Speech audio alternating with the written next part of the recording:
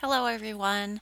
I just wanted to let you all know that I kept this episode very brief because as I was recording it, I realized how much information was available on equine herpes virus and that I couldn't broadcast this information in an efficient manner to make it understandable to all of you and to keep it from really being horribly boring. In my show notes, I have included some links to resources so that if anything I brought up is unclear or you want to learn more, you can follow the links I've provided.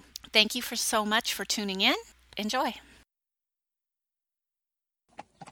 The Barn Aisle, Episode 14, Elementary EHV.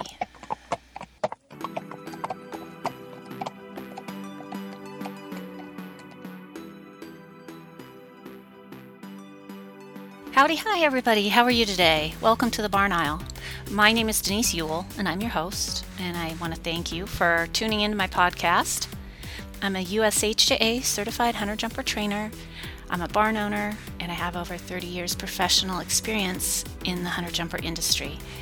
The goal of my podcast is to pay it forward to all of you by sharing my experiences and to provide ideas for you to help with your riding and your horse. I am glad to be here today because it has been quite a while since I have sat down and recorded a podcast. I spent my winter showing down in Thermal, California on the desert circuit. I started in November with the Sunshine Series and finished up with the desert circuit horse shows. And as many of you have probably heard, there was an EHV1 virus outbreak in California this year. It put an abrupt end to what had been a fantastic show season for me. I am thankful that my horses did not get sick and they remained safe the entire time. I found an excellent place to quarantine my horses when we left the showgrounds, and I was able to stay there for 16 days. Of course, as soon as we heard of the outbreak, we were doing twice daily temperature checks of our horses. When we got to our quarantine place, we continued doing that.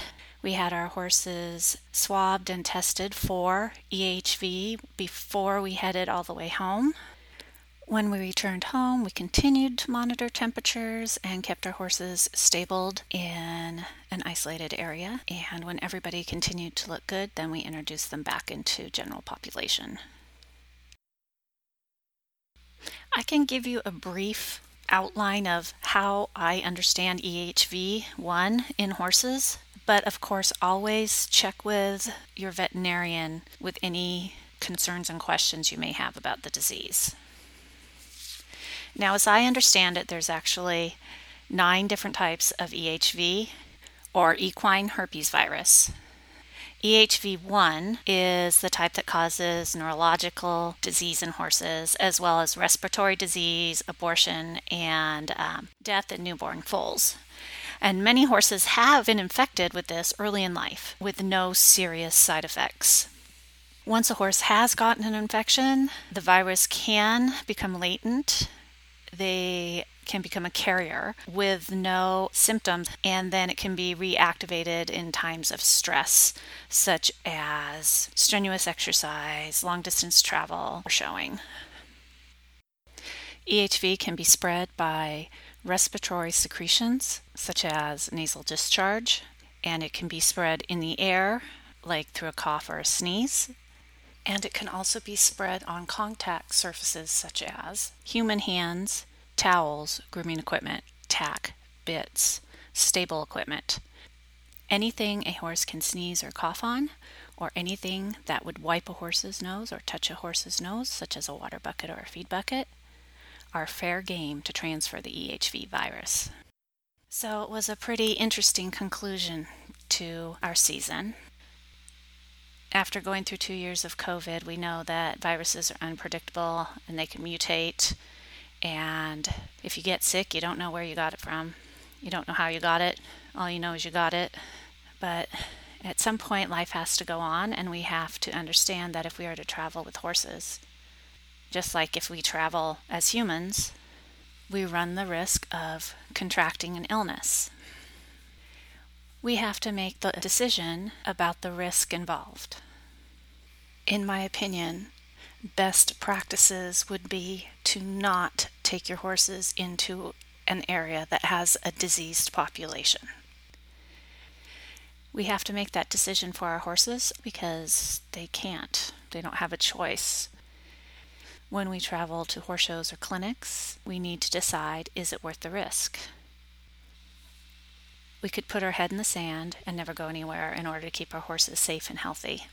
However, those of us who like to compete or go on trail rides or go to clinics, we need to make smart, informed choices. Avoid areas of high risk, use appropriate biosecurity, and monitor our horses' vitals. If we do those things, we're being good advocates for our horse, and we can continue to enjoy the sport that we love. It's been nice to touch base again. I have new episodes in the works, so please come back and check out my latest episodes.